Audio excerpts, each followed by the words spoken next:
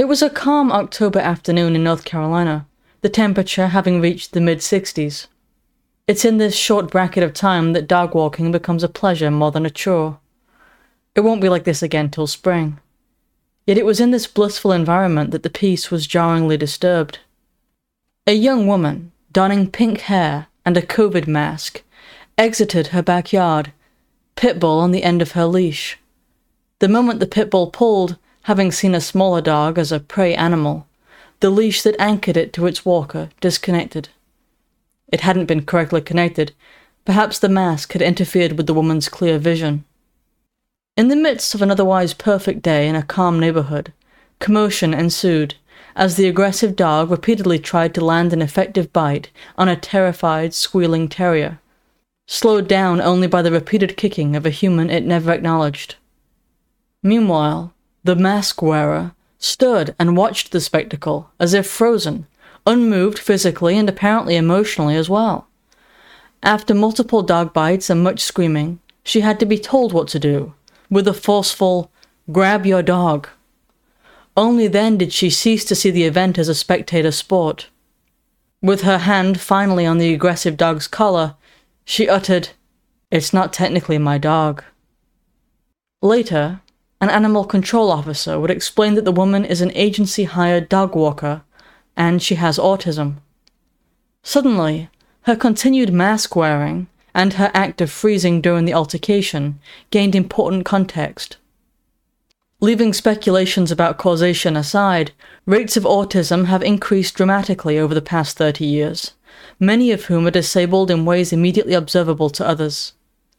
People across the autism spectrum, and especially on the severe end, are becoming casualties of our societal woes.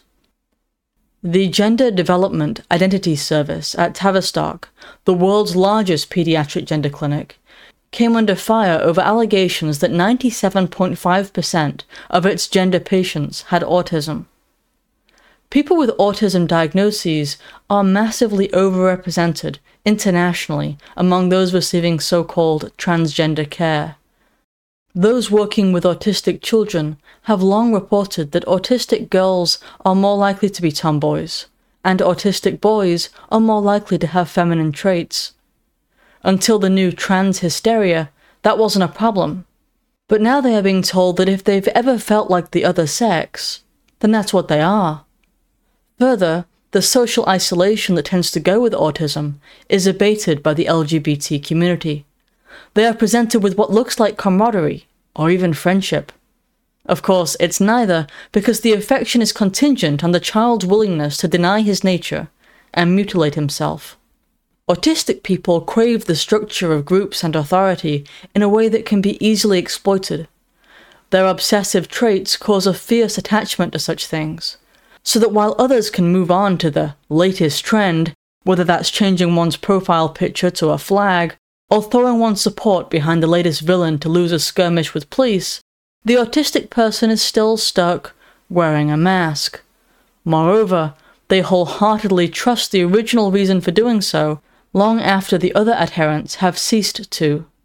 With a massively increased population of people with autism, it might seem reasonable to consider the ways that this has affected society, and how we have responded to the new reality.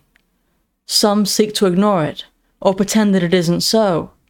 Whoever decided that the aforementioned person with severe autism could walk dangerous dogs did just that. He pretended to be oblivious to what should have been obvious.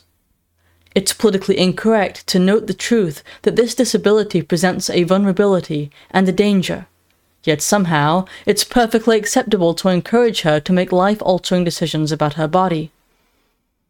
The logic, stated simply, is therefore that we cannot note a person's vulnerabilities, but we can exploit them.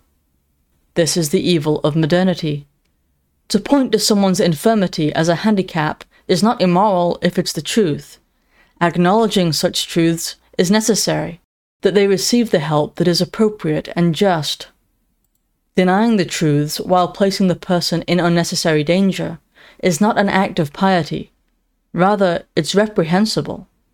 Tragically, it's now normative, and those who are unable to discern truths for themselves, and who thus rely on society most, suffer maximally from its brokenness and indifference.